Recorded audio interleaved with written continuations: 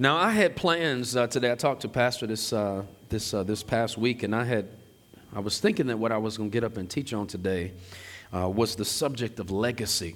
It's something that I really enjoy ministering. It's something I enjoy teaching on. The Bible says that a good man or a good woman leaves an inheritance to his children's children. And so I love talking to the saints about not being consumers over everything that God has placed into your possession, but to make sure that you are leaving something for the next generation so that they don't have to start from scratch like many of us did.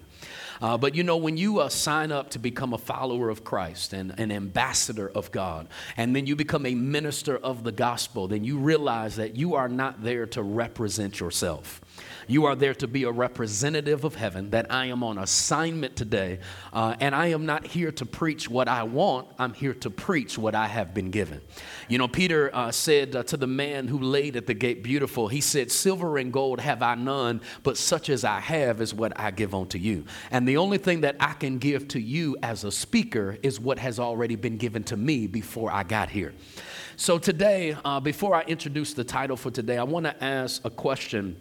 How many of you deal with anxiety, panic attacks, or insomnia due to stress or anxiety? Would you just raise your hand in here today if this is something that you deal with today? All right. So the title of my message that I'm going to be ministering to you is I am done with anxiety. I am done with anxiety. All right, so we're going to start today in 1 Timothy chapter 4, verse 1. I'll read many different verses and passages of Scripture to you today. Some I will quote and reference as we go throughout the message. I encourage you to pay attention. I am not just a preacher, but kind of a teacher, much like your pastor. And so, a teacher is like the pinky finger, and that is a teacher is going to get into your ear. So I want to get into your ear today so that God can get into your heart and transform your life forever. So 1 Timothy chapter 4, we're going to begin here at verse 1. It says, "Now the Spirit speaketh expressly that in the latter times some shall depart from the faith, giving heed to seducing spirits and doctrines of devils." All right, so the Spirit speaks intently. The Spirit speaks expressly that in the latter times. We are living in the latter times. Amen. We are living in the last days. See, the Bible is three things. The Bible is a history book. It is an instruction manual, but it is also a book of prophecy. And so because it is a book of prophecy, it speaks not only about things past, but it speaks about the things that have not yet come to pass quite yet. And the Lord tells us that in the latter times, one way that you will know that we're in the latter times, he says that many will depart from the faith because they have given heed. They've given precedence to seducing spirits. That's a whole message in and of itself. But then also doctrines of devils. Somebody say doctrines of devils. Say it again. Say doctrines of devils. What's so interesting about this particular verse is doctrines of devils really tells us that the enemy does not just have an emotional approach to binding people, but also a very intellectual approach to getting people bound by things that he teaches and things that he believes. And notice these are doctrines of devils. Well, the basic meaning of doctrines is teachings, belief, and theories. So the same exact way that we have certain doctrinal tenets that we embrace as Christians, like we believe in the Father, the Son, and the Holy Spirit. We believe that the Bible is God's truth, God's will for our lives. We believe in the person of the Holy Spirit, who is not just in us and on us, but is with us and will never leave us and never forsake us. We not only believe these things, but we also teach and share these things with other people. Well, the same way that we have certain doctrinal tenets that we have embraced, there are also doctrines of devils. There are teachings, there are beliefs, and there are theories that demons teach in the earth in order to give people a license to sin, to miss what the true goal and scope of life is, and get us to focus on other things. And I want you to understand that these doctrines are not just taught in churches, but they are being taught everywhere in the different spheres of influence. See, people are being discipled on many different platforms, not just in churches. People are being discipled in their home. They're being discipled in the schools. They're being discipled through businesses, through media, through arts and entertainment, through government, and even in the medical field. See, any part of society where God is pushed out of, the enemy will occupy that empty space and use it as a pulpit to promote his doctrinal position on things. Are y'all with me today? Now in Ephesians chapter 6 verse 12, it tells us that we wrestle not against flesh and blood, but against principalities, powers, spiritual wickedness in high places, and the rulers of the darkness of this world. So watch this. No matter how much other people get on your nerves, no matter how much they come against you, betray you, stab you in the back, cut you off in traffic, the reality is that our enemy is not other people. What we wrestle with, who we do battle against, is through powers, principalities, spiritual wickedness in high places, and the rulers of the darkness of this world. Now I want you to say this with me. Say principalities. Come on with me today. Say principalities rule by principles. Man, get that in your spirit today. Say that with me. Say principalities rule by principles. All right. So anytime you and I come into agreement with a thought, principle, or philosophy, we come under the authority of the principality and the kingdom that it belongs to. I'm going to say that again. Anytime you and I, even as Christians, even as saved individuals, come into agreement with a thought, principle, or philosophy, we come under the authority of the principality and the kingdom that it belongs to. So principalities need us to agree with their thinking in order to exercise power over us. So for example, God says, I will supply all of your need according to his riches in glory by Christ Jesus.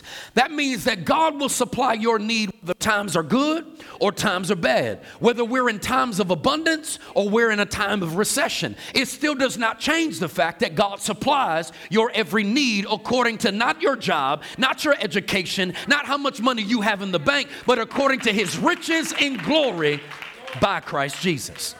As long as we agree with that, then that means we are under the authority of Jesus, who is the head of all principality, and the kingdom is free to release into our lives every source of provision we can ever need in our life. But if we don't agree with God supplying our every need, and we say, well, he does supply, but sometimes that's not the case. Well, now because I agree with a thought and a philosophy that does not align with God's kingdom, then now demonic spirits, principalities are able to exercise authority over me in an area that I don't agree with God with.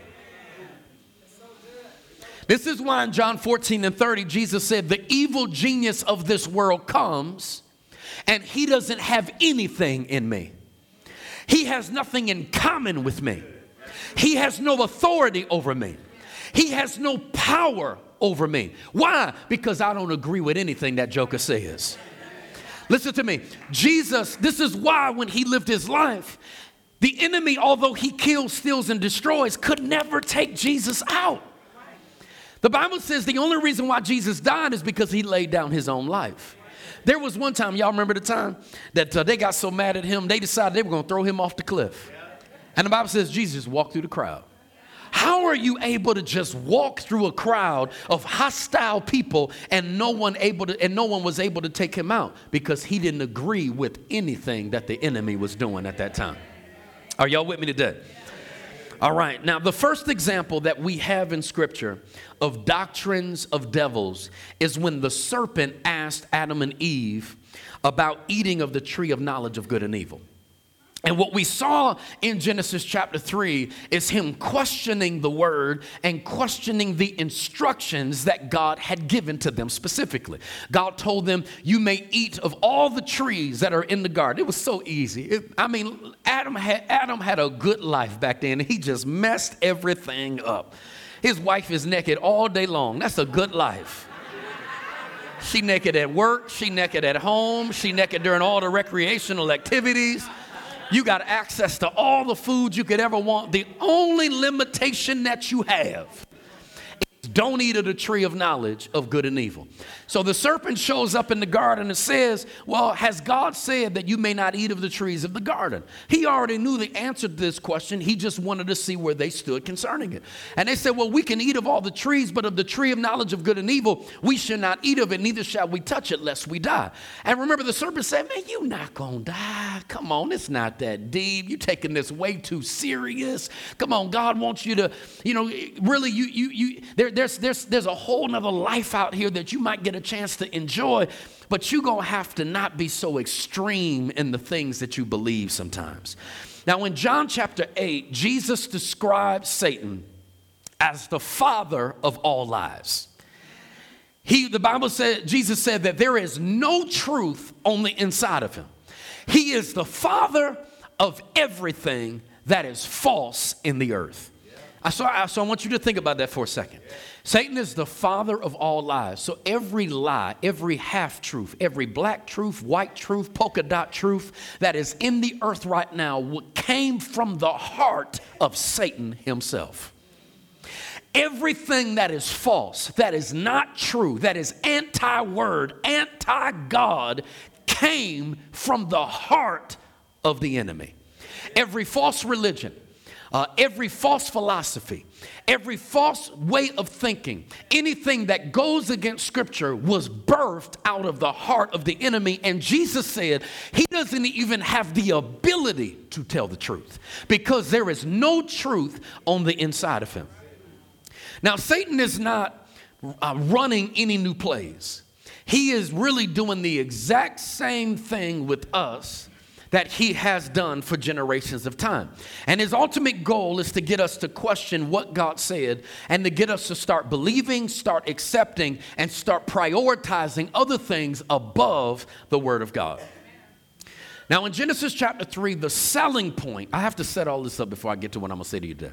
The selling point of the temptation in the wilderness, the temptation in the garden in the beginning was that God was withholding things from Adam and Eve.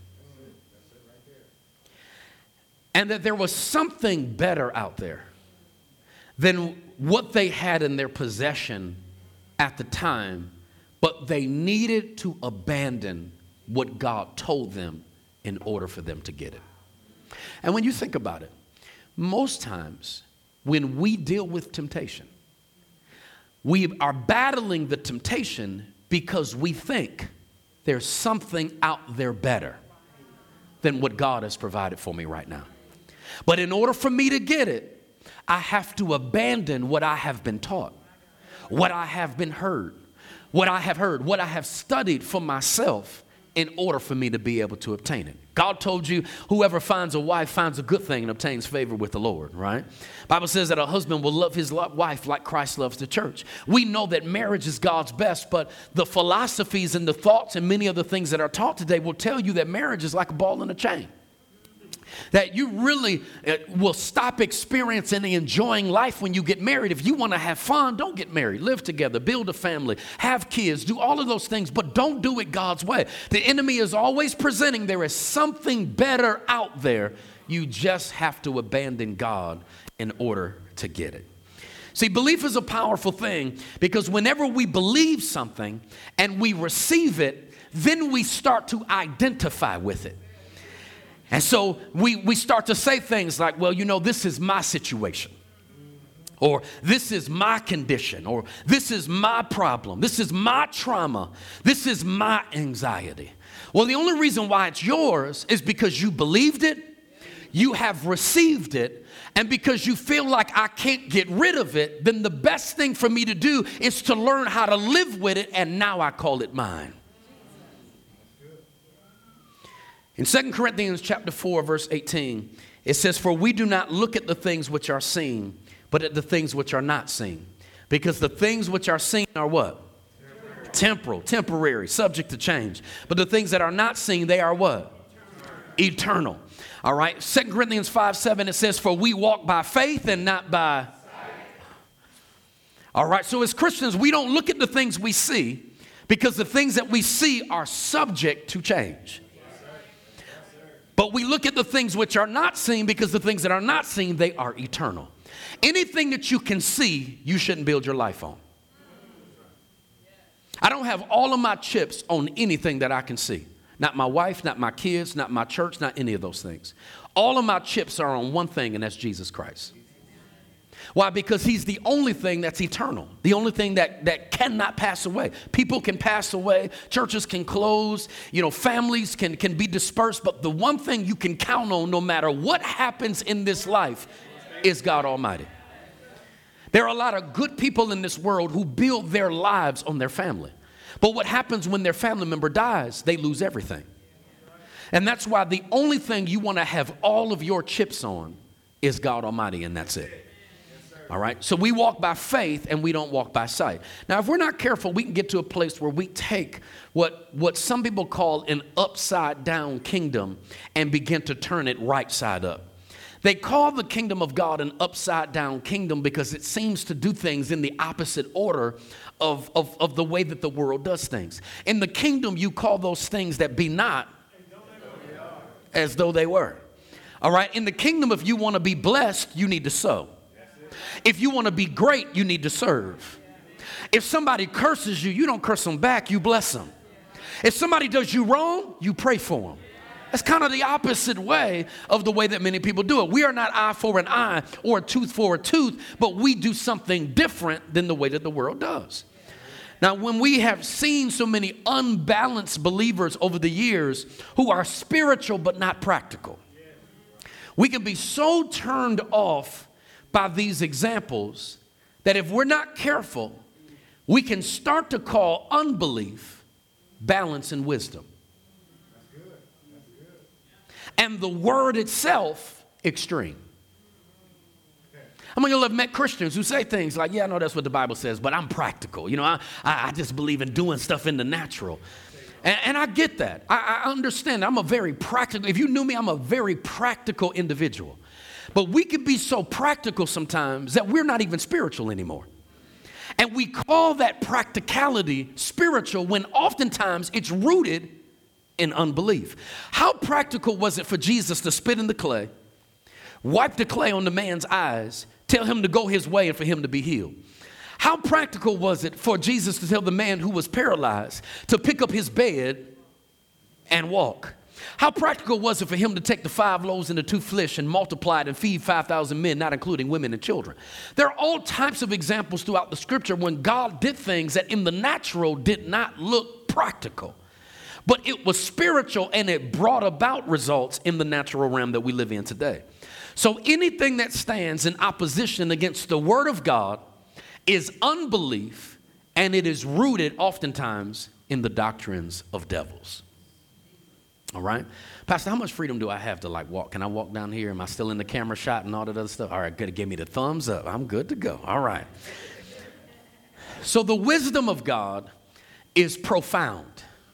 The wisdom of God is inexhaustible. The wisdom of God is timeless. The wisdom of God is transformative. But one thing that the wisdom of God is not is complicated. If the wisdom of God was complicated, then it would have made no sense for God to send a representative from heaven to tell us, except you be converted and become as little children, you can't even enter into the kingdom of God. And one of the quickest ways to lose a child is to make things complicated.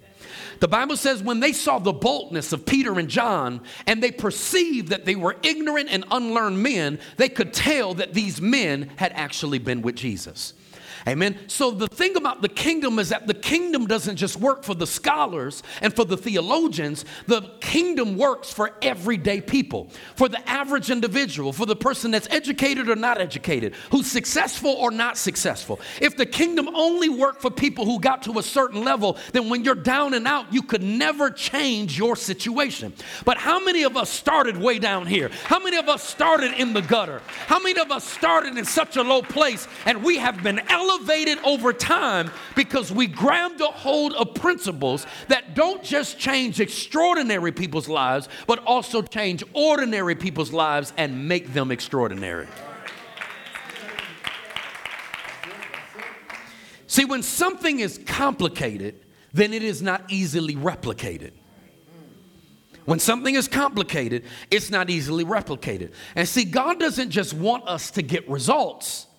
God wants us to understand how we did it so that we can begin to testify and pass on to other people what we have freely received. Come on, Jesus came down here to the earth, man anointed by God, operating on what is known as the hypostatic union, which means he was 100% God and he was 100% man at the exact same time. So he had to manage limitless power with limited capacity and ability as a man. He had to manage the ability to do anything that was possible in the earth, to realizing that I'm a man with a covenant and I have to yield to what it is that God is telling me to do. Come on, somebody. He managed both worlds and he did it extremely well. But listen, it would be great if we read Jesus' story. We see all the things that God did. And John says, I suppose that if all the things that Jesus did were written in books, that all of the world wouldn't even be able to contain all the goodness of it. But before he left, he said the same Holy Spirit that anointed me to preach the gospel to the poor, to heal the brokenhearted, to preach deliverance to the captives and recovering of sight to the blind, to set at liberty them that are bruised, and to preach the acceptable year of the Lord. The same Spirit that rests upon me, I now leave for you. So he said the same can of whoop butt that I opened up against the enemy, I'm going to leave that same can of whoop butt for all of you all. But it won't just be in one individual. I'm going to give it out to every individual who receives me as Lord and Savior of my life. You'll be filled with the Holy Ghost and passing out whoop butt all over the earth. Come on, somebody get excited in this place today.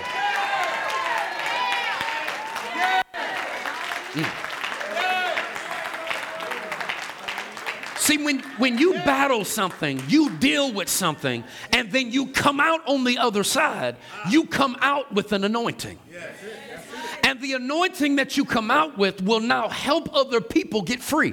Your testimony will end up becoming a prophecy in someone else's life. And the reason why God does this is because he never wants us to keep to ourselves what we have received as a result of being obedient to him. All right, so let's go over to Hebrews chapter 7. We getting ready to dig in. That was intro. That was introducing the subject to you today. Somebody say, I'm done with anxiety. This is a big deal because this is one of the biggest things that this is actually the greatest challenge that Americans deal with today is anxiety. And I'm here today to strip it of its power. I'm here to tell Goliath, you ain't as big and as bad as you thought you were. Listen to me, if you deal with anxiety, you've been having trouble sleeping, you deal with panic attacks, today is your day to walk in freedom. I promise you today is your day to walk in freedom. I promise you today is your day that you will walk in freedom. You came in here one way, but you're leaving out a completely different way. Somebody say, well, when I see it, I'll believe it. Come on.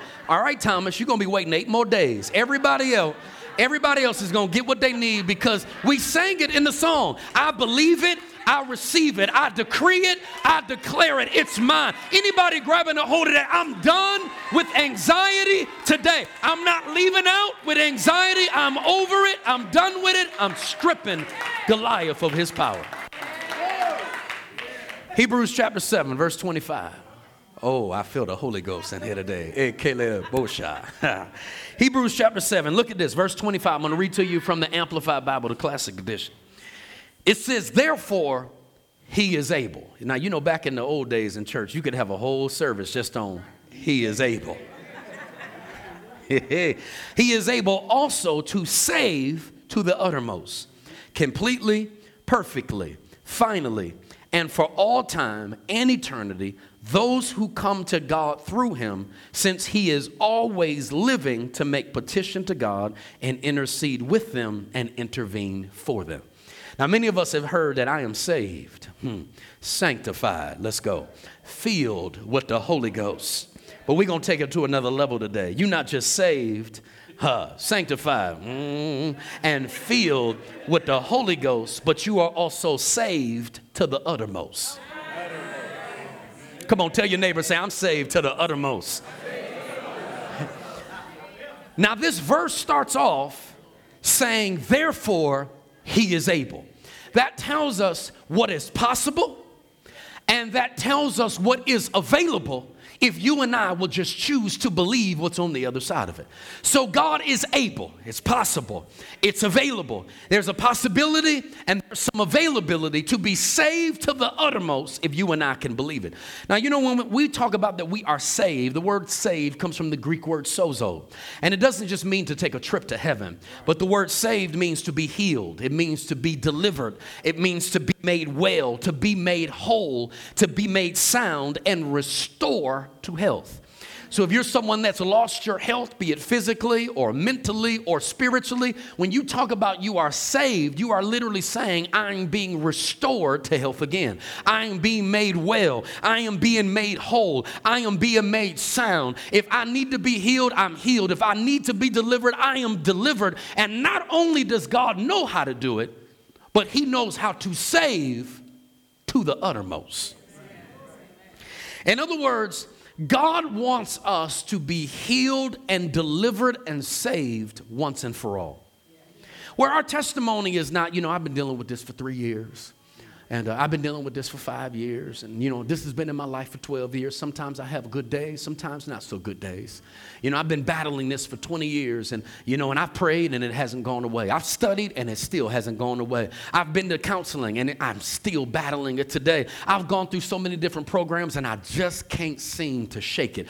I believe I serve a once and for all kind of God. That it is possible. Listen, the woman with the issue of blood had the issue for 12 years. And all of a sudden she had one encounter with God, and that 12-year issue was over. There was a man that laid at the pool of Bethesda, had the issue for 38 years, had one encounter with Jesus, and something that he struggled with for 38 years was over in a moment of time. I believe that God is not done doing works and bringing deliverance and bringing healing and bringing salvation into people's lives today. If he could set you free from death, hell, and the grave, then he can set us free from anxiety, from panic attacks and insomnia, and send you home tonight and get one of the best nights of sleep that you have had in a long time. Am I preaching to anybody in here today? See, God's word touches every facet of our being, spirit, soul, and body. And we need to get back to a place where we stop thinking that the word only works in church. A lot of times, the ideologies, the philosophies that we embrace are taught from people in the world who don't even know God. But you know what I've learned in church? Is that so oftentimes church people bring into the church what's trending out in the world. And we embrace certain things and receive certain things because it's hot online right now. And we start to ask, like, why isn't the church teaching more on this? And you realize as a pastor, I'm sitting back saying to myself, well, the only reason why you're saying that is because that's trending on IG right now. The only reason why you think that hasn't been addressed is because you're just bringing a hot topic into the church as if the good news and the gospel has never spoken to it, never dealt with it, or your pastor has never ministered on it before. I remind people, I said, listen, I've been at FCC for 19 years. You know how many series I've taught over the years? Just because you didn't hear it in the last year doesn't mean that we've never talked about it. And just because it's trending in the world doesn't mean God has never dealt with it in his word before. See, one of the things that is really hot right now is mental health. And we talk about mental health today as if God has never said anything in the word for thousands of years about our minds. As if he has never spoken about it. He's never addressed it. He's never said anything to it. God has been talking to us about the mind for thousands of years. But what's happened is that we have exalted mental health. We have put it on a platform that some believers don't even think the word can actually free them from the mental health issues and the anxiety that they're dealing with in their lives. And that's why they will go to natural doctors, but will not go to the great physician for a solution. And oftentimes what happens in the body today is we end up just like the woman with the issue of blood, who went to all the physicians, spent all that she had trying to get a solution. And the moment she comes to the great physician, he gives her a solution for free 99. Doesn't cost her anything, and she's free for the rest of her life. I want you to say this with me. Say, I thank God for my life, for who I am, for what I have, for where I'm going, and for God's plan to get me there. Come on, say it again. Say, I thank God for my life, for who I am, for what I have, for where I'm going, and for God's plan to get me there. Come on, turn to your neighbor on the side. Turn your neighbor on the side and say, neighbor, I thank God for my life, for who I am, for what I have, for where I'm going, and for God's plan to get me there. Come on, turn to three people behind you. Point at all three of them, Shadrach, Meshach, and Abednego, and tell them today. Say, listen here. I thank God for my life, for who I am, for what I have, for where I'm going, and for God's plan to get me there.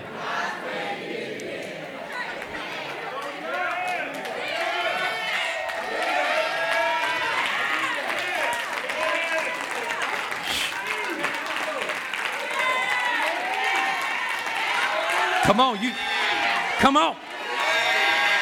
Come on, look. Hey.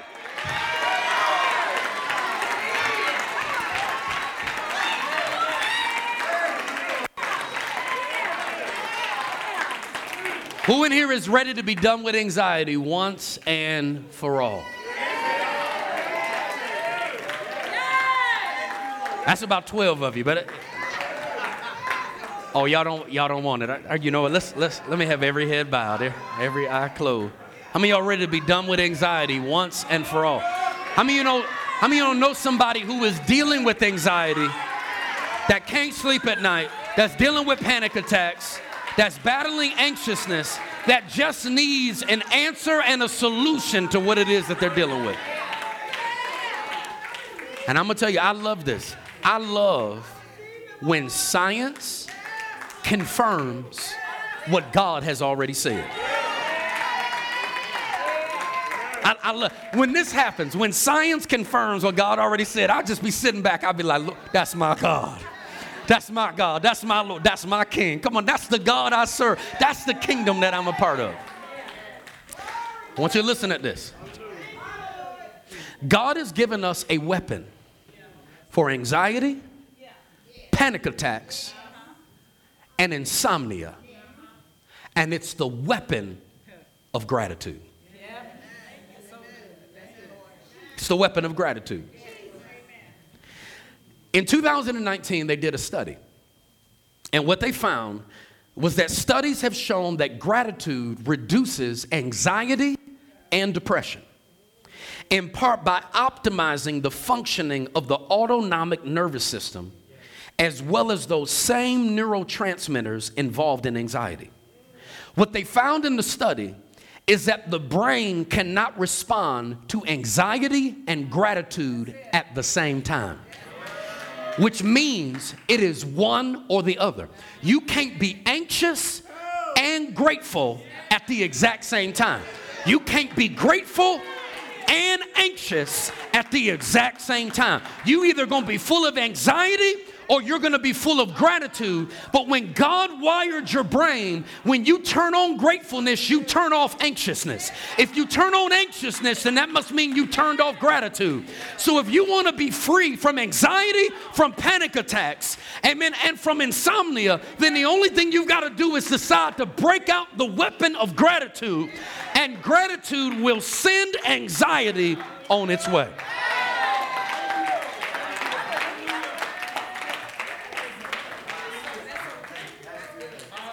You might be saying to yourself, no, it can't be that simple. It can't be that simple. Well, let me ask you a question. How hard was it for you to get saved? All you had to do was believe in your heart and confess with your mouth. You transferred from the kingdom of darkness into the kingdom of light. You go from being a child of Satan to being a child of God. How hard was it for you to receive grace? How hard did you work for it? How hard was it for you to receive mercy? How hard did you work for it? When you need wisdom, all you got to do is ask for it, and God gives it to you liberally and does not hold back. How many doctors and how many therapists are prescribing the gospel of gratitude for anxiety? Not many at all. You know why? Because it's free. And we don't always take into consideration that the medical industry is a multi-billion-dollar industry. There are good people who work in hospitals and in the medical field. I'm sure there are some nurses and some doctors even in this room today. And we're not questioning their motive. We're talking about a system. The Bible tells us to be not conformed to this world, nor be transformed, not to be conformed to this world, but be transformed by the renewing of our minds, that we may prove what is the good and the acceptable and the perfect will of God. And what we don't always take into consideration in America is how much money drives a lot of the things that are done. Both my wife's mom and my mom went through my wife's mom dealt with cancer. My mom dealt with kidney failure and many other things. So my wife became the full-time caregiver for both moms. So she was on the phone with doctors and nurses all of the time. When her mom was battling cancer, she'd be in the hospital, and anybody who deals with cancer knows that if one of the worst things that a cancer patient can do is eat sugar, because sugar feeds the cancer. But my wife's mom would be in the hospital and they'd be feeding her ice cream and feeding her all types of sweets. And they say, oh, no, it's no problem. You can eat all of these things. And anybody that has any level of sense knows that's the worst thing you can do, because you feed the mother cell, and the mother cell just keeps reproducing in the body over and over again. And what happens is a lot of times we've gotten away from natural, practical, spiritual solutions to the things that we're dealing with.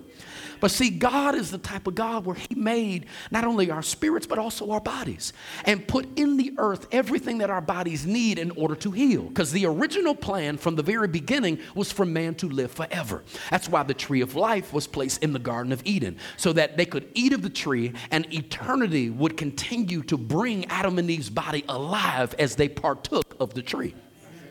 That was always his beginning. Always his plan from the beginning was for you and I to live a long life. So there are solutions that God has placed in the earth, and they are free 99.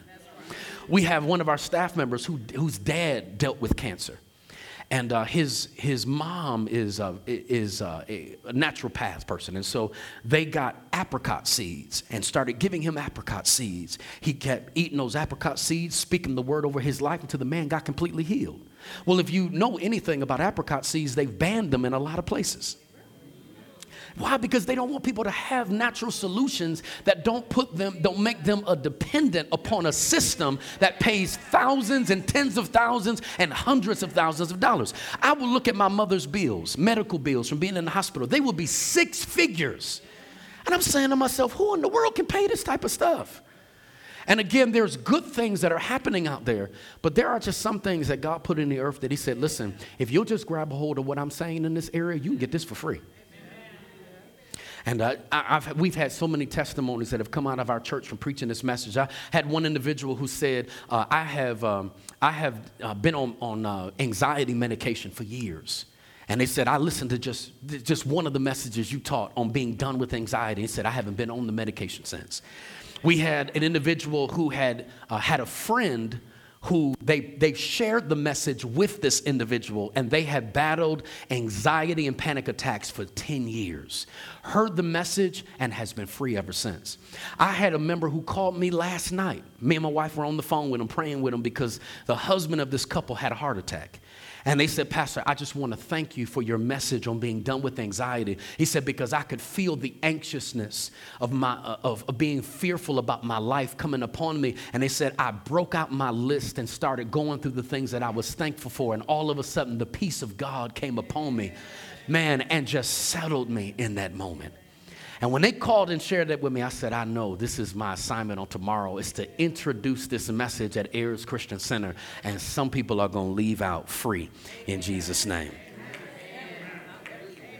Say this with me. Say, if I submit to God, and I resist the devil, the Bible says he'll flee. The only reason why the enemy hangs around sometimes is because instead of submitting to God, we resist God. We submit to the devil, and then he hangs around. And this is one of those areas with anxiety where we've got to make a decision.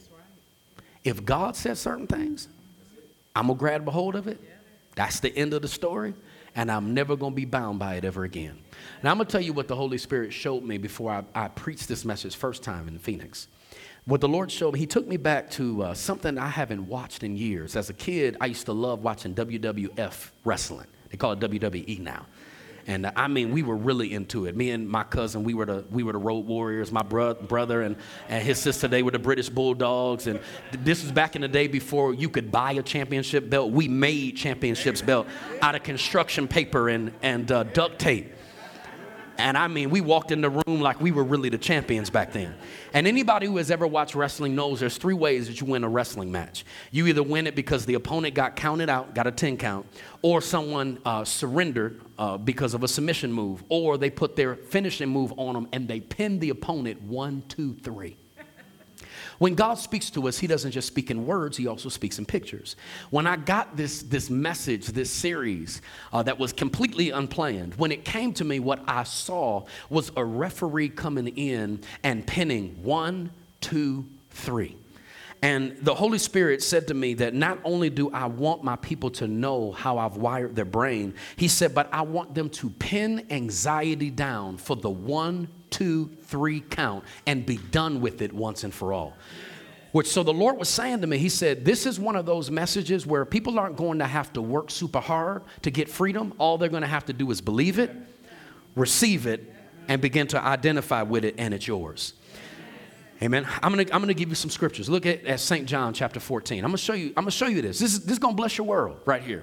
He put this in his word thousands of years ago. I didn't throw this verse in here just for the sake of being able to preach this message. This was in here thousands of years ago. This is a promise for us. This is a key. This is an open door to you and I walking in freedom and liberty. Are y'all with me today? Yeah. All right. John 14:27. I'm gonna read to you from the Amplified Bible, the Classic Edition, AMPC. It says, "Peace I leave with you. My own peace I now give and bequeath to you. Not as the world gives do I give to you.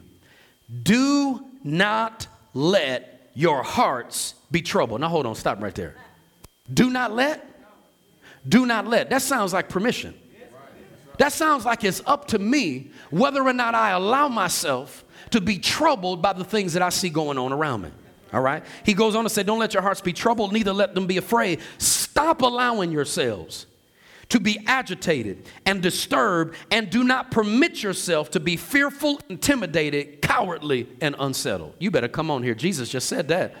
He said, listen, I have a peace. I'm going to give it to you. The peace that I'm giving to you is not the peace the world has. So because it's not the peace that the world has, when Jesus gives you peace, the world can't take the peace away. So then he takes it a step further. He says, now that you got peace, stop writing yourself this permission slip. Stop writing yourself a permission slip to be disturbed, to be agitated, to be cowardly, and to be unsettled. Stop giving yourself permission to be anxious about the things that are going on around you. I gave you peace. See, most of the battles that we fight aren't fought out here. They're fought here and here. In your mind and in your heart. If you can win the battle here and win the battle here, then you can win the battle out here. One of the things that I share with my church is that the eye of the storm is not external, it's internal. And the moment that the eye of the storm ends on the inside of you, that's the moment that you exit out of whatever it is that you're facing and whatever it is that you're dealing with. These are the reasons why Jesus did things like go to sleep on a pillow in the back of the boat in the middle of a storm. What is he doing? He's modeling behaviors to us. He's letting us know that when you're in a storm, just because you're in a storm doesn't mean the storm's got to be in you. You got to learn how to grab a hold of the peace of God, grab a hold of the promises of God, grab a hold of those things, apply them to your life, speak them over your life, declare them, believe them, and you'll find that the things that he says will manifest in your life. All right, let me take you to another one. Go to Philippians chapter 4. I'm going to show you another one, Philippians chapter 4. verses 6 through 9.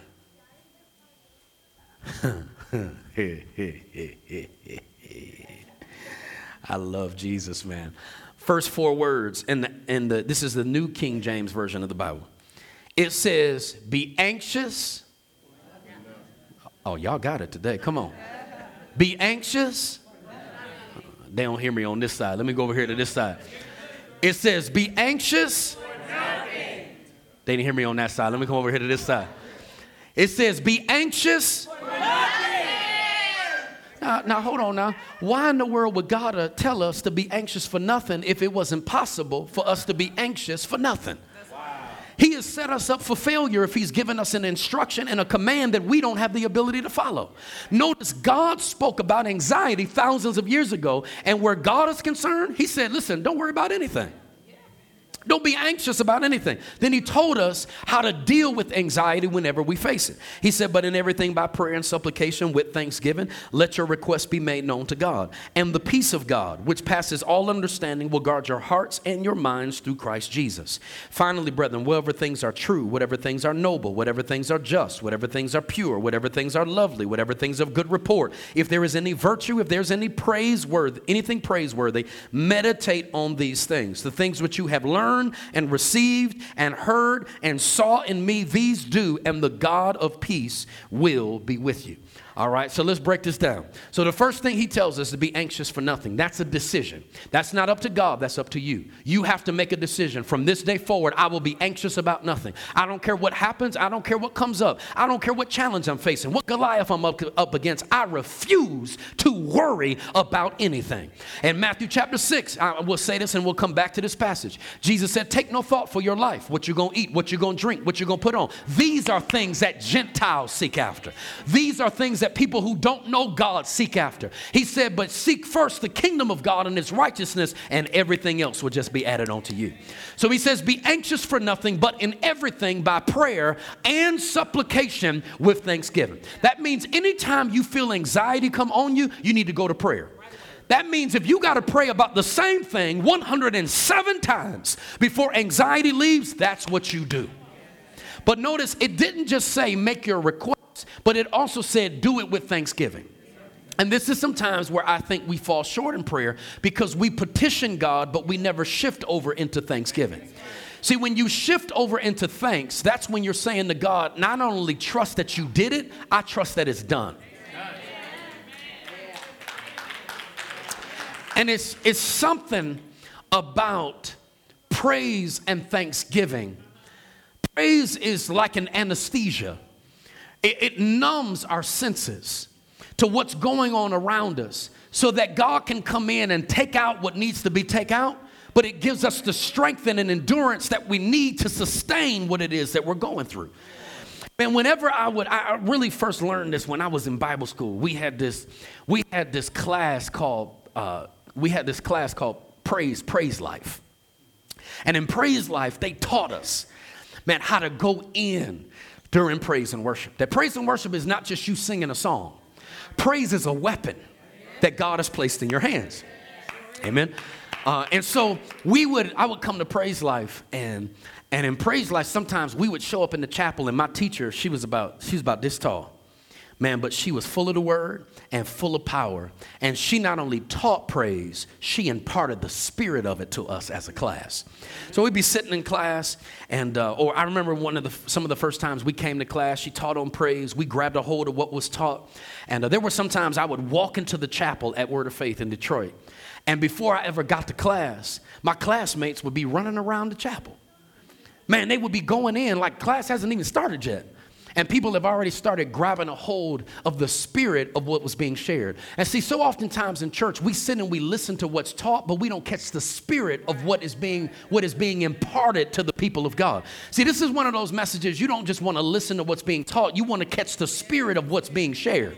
So you leave out of here, man, with a spirit of gratitude, a spirit of praise that weaponizes you to deal with any type of anxiety or panic attacks or insomnia, and also set anybody else free who's dealing with it as well. So there was one time as I came down to the end of getting ready to graduate as a Bible student where I didn't have my last tuition payment. And so I had decided, I had heard if what you have in your hand is not enough to meet your need, then sow a seed. And so all I had to my name was $120. That's what I had. I had $120, and that was the last bit that I had in my possession until I got paid. And so I had decided, because of praise class, praise awakens and stirs up the spirit of faith within us. And so as I was praising God, the spirit of faith was coming alive on the inside of me. I was starting to believe things I didn't believe before. I was starting to trust things that I didn't trust before. Because when you praise God, you're not praising God for what, you're praising God for what he's already done even before you see him do it. So I had decided, I said, if what I have is not enough to meet my need, then sow a seed. So I decided to go to the admissions office. And I wanted to find out who still owes money on their tuition. And I walked in there like I owned the place. I walked in there, like I had the ability to pay off everybody's tuition. All I had was $120 to my name, and then I was broke after that. I walked into the admissions office, and I found some people who owed just a little bit left on their tuition. I paid off 2 people's tuition with my $120. I walked out of the office feeling good, thinking to myself, man, God's got me. It's going to happen any day now. And so I ended up going to class, and you only have about so many days in class where they won't let you come anymore if you didn't pay your tuition. So I'm on my last day in class. And I'm trusting God. And the only thing I can do to keep the pressure and the anxiety off of me is, man, taking a lap around the church. Every time I get an opportunity, I'm just taking a lap. Why? Because when I run, from me, that represents victory. That represents that God has already done it. Even Abraham got to a place where he shifted out of petition and into praise, where he was firmly persuaded that what God had promised, he was also able to perform. But every time I got into my own thoughts, every time I started thinking about it, man, I would get into worry again.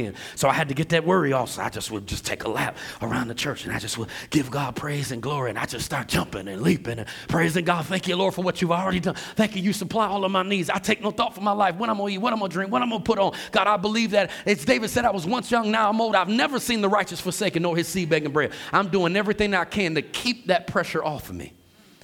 So I'm in class the last day. One of my classmates turns to me, and he says, how much do you owe on your tuition? And I said, I owe about $400. He pulled out his wallet, took out $400 and gave it to me. I went to the admissions office to pay my tuition, and somebody had already paid half of it. I said,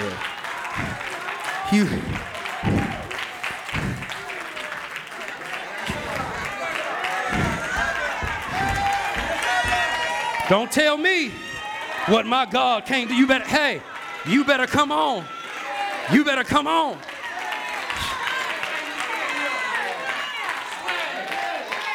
So not only did I get what I needed, but 2 of my classmates got what I needed because I was willing to take what I had and sow it into somebody else's life. Look at this. Before Jesus multiplied the loaves and the fish, what was the first thing he did? He gave thanks. Him giving thanks was like Jesus saying, God, I'm not worried at all about these 5 loaves and 2 fish being enough to feed 5,000 men, not including women and children. These 5 fish and these 2 loaves are not the meal, they're the menu. You're showing me what's on the menu, and I thank you for what you placed in your hands. See, what Thanksgiving does is Thanksgiving helps you take an inventory of what you have in your possession. Oftentimes, we don't even know what we have because we haven't thanked God for what we have in our possession right now. You think it's not enough, but other people thought that with the 5 loaves and the 2 fish until it started multiplying and getting distributed. And then 5,000 men, not including women and children, began to eat, and 12 baskets were taken up at the end to pass out to every single disciple that was there. But it all started because he began to give thanks for what he had. Right now, I want you to tell your neighbor 3 things that you're thankful for. Come on, this is easy. This is easy, Lord. I thank God that you're not leasing out the air that you breathe. I thank you I walked in here today. I thank you I'm in my right mind. I'm thanking you that Pastor's sermon is almost over today. I thank you, Lord. I thank you. I thank you, Lord. I thank you. I thank you. Come on. I got clothes on my back. I got shoes on my feet. I took a car here today. If you didn't take a car, I had the money to catch an Uber. I had money to catch the bus. I thank you, Lord, I got running water. I got clothes on my back, shoes on my feet, food in my refrigerator. Come on, if I don't have a whole lot, at least I got a little bit. I thank you, Lord, I got a job. If I don't have a job, I got skills in order to obtain one. Come on, thank you, Lord. Thank you, Lord. Thank you for my spouse. Thank you for my kids. Thank you for my family. Thank you for my friends. Thank you for my church. Thank you for my pastors, Lord. Thank you for my church community. Thank you for what you've given. Thank you for what you provided. Thank you, thank you, thank you, thank you today. Woo.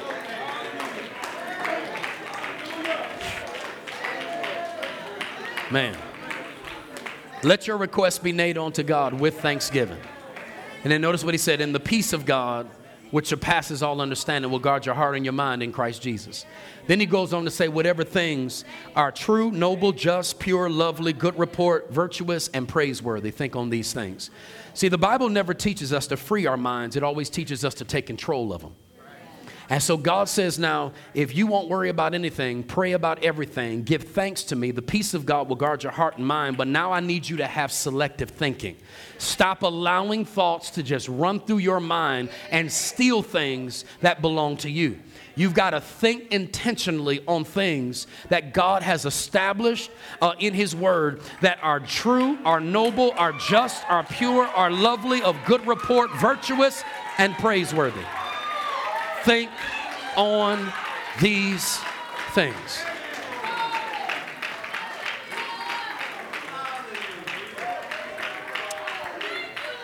And then the last thing that it tells us, stop trying to figure this all out on your own. See, what happens with the young generation of today, the young generation today is the only generation that anoints themselves or declares themselves legends while they're still alive. Usually you don't become a legend until after you leave. Usually somebody else calls you a legend. You don't call yourself a legend. And the last thing that it tells us is that the things that you have learned, received, heard, and seen in me do. And the God of peace will be with you. So the last thing that God tells us in order to overcome anxiousness is learn from those who have gone before you. So oftentimes we will spend tens of thousands of dollars to have people model business principles to us. And we will go to their seminars. We'll spend all the money to learn the things that they've learned just to model the same behaviors that they've demonstrated. And then you come to a church and you've got great models in front of you, but yet you're still trying to figure out spirituality on your own. You're adding years to your development by not just learning and receiving and implementing what you're seeing and doing in models and examples of mature believers who God has placed in your church, so that you don't have to figure it all out on your own. And that's why Paul said, if you'll just model certain behaviors that I demonstrate, the same God of peace that is with me will also be with you today. Will also be with you. There is a rest. There are two types of sleep that you need. You need natural rest. Natural rest naturally helps battle and overcome anxiety. Many years ago, I decided I was going to get better sleep. And so at night, I wear a sleep mask and I wear earplugs. And I invested in a better mattress so that we can get better sleep. And the first night, I really struggled with the mask and the earplugs because I'm a protector of my home. I need to be able to hear what's going on. So the second night, I put them in, put my earplugs in, put my mask on. And then all of a sudden, I hear this knock. Boom, boom, boom, boom, boom. I get up from my sleep. My wife, she didn't hear it. I was the only one that heard it. I get up. I go downstairs. I check the front door. I'm thinking this is the police. That was a police knock. I check my door. There's nobody out there. I walk back upstairs. I sit in my bed, and I'm like, man, what in the world just happened? And remember, the Bible in Revelation says, I stand at the door and knock. And the Lord said to me, he says, son, if I need to get your attention, I can. Put your mask on, put your earplugs in, and get the best sleep of your life. And the Lord reminded me that he's just different. He's just different. He's the God that cares about all of the affairs that we deal with in our life. The second type of rest that you must get is the rest of faith. I'm going to use that as an example. Ray, would you come up for a second? So, Ray, what I want you to do is I want you to just pace back and forth, just back and forth, just back and forth, man. Just I want to show you the difference between someone who is in faith and someone who's not. The Bible tells us in Hebrews that there is a rest that comes from faith. See, the longer that you put off believing what it is that God said, the more you keep pacing. Because what happens is when you're not in faith, then that means you're trusting in yourself to work it out. But there is a rest that comes to the people of God. The Bible says the children of Israel didn't enter in because of their unbelief. But the moment you decide to believe, you sit down. And now your soul and your spirit can start to get some rest. Why? Because I don't have to figure it all out. I know God's working on things for me. So while he's pacing, trying to figure out, trying to get the solution, trying to get the steps, trying to make things happen on his own, trying to depend upon himself and his education and his life experience and everything else, I'm resting. I'm adding works to my faith, but I'm not doing a whole lot of extra that is unnecessary because I know I'm not trying to work out my calling by myself. Faithful is he who called me, who also will do it. So I know what his part is, and I know what my part is. And instead of being anxious, and you getting tired, Ray, going back and forth? This is what happens when you don't do what they sang earlier in the service. He said, take my yoke upon you and learn of me. My yoke is easy and my burden is light. It's what happens, man. You working yourself into a frenzy. Keep going, Ray. Come on. Keep going. See, I want you to see how you look. The more you keep telling God, Lord, I got this. Lord, I can work this out on my own. God, I want to keep control of this thing. And the Lord is like, you go ahead, keep on doing what you're doing. And the Lord's like, I'm going to just keep resting until you decide to submit, until you decide to yield, until you decide to give it to me. You anxious about a whole lot of stuff that you don't need to be anxious about. Have you considered praying about it? Have you considered giving me thanks? Have you considered giving me praise? Man, you are exerting a whole lot of energy, doing a whole lot of stuff that is not necessary. And the moment that you decide to believe, just take a seat.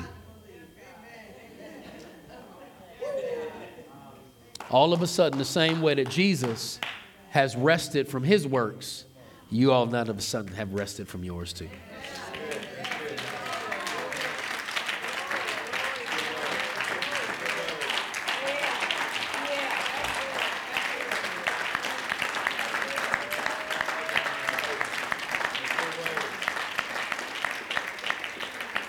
Have a seat for a moment, because I want you to see this. Stay there, Ray.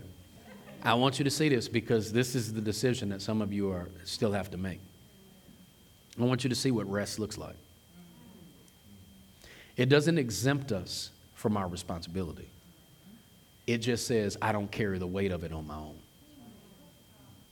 And one of the reasons why people are anxious, one of the doors that open in our lives when anxiety attacks us is, number one, in the natural, we're not getting rest at night. See, when you can't sleep, it affects you mentally. It affects you emotionally. And that's why the enemy attacks us sometimes in our sleep, because without rest, you feel like you're in constant battle mode. But then also, when you decide not to believe what God said, you got to work a whole lot harder than what you need to. You have a part, but God has a part. If God's going to do his part, then you need to let go of control. You got to let go. You got to trust him. Stop giving it to him and taking it back. Lord, I get this to you, but Lord, I'm going to take it back tomorrow. Lord, I'm going to get this to you, but Lord, you know, I need to worry about this a few more days, because certainly worry is going to resolve the issue. But Jesus said, take no thought for your life, what you're going to eat, what you're going to drink, what you're going to put on. Worry doesn't add 1 cubit to your stature. I've never gone to a success conference and they gave me 10 steps on how to be successful, and one of them was worry about it as much as you need to. Worry is meditation on the wrong information. When we're worrying about it, it's often because we've taken it back from God. The moment you decide to believe is when the rest comes.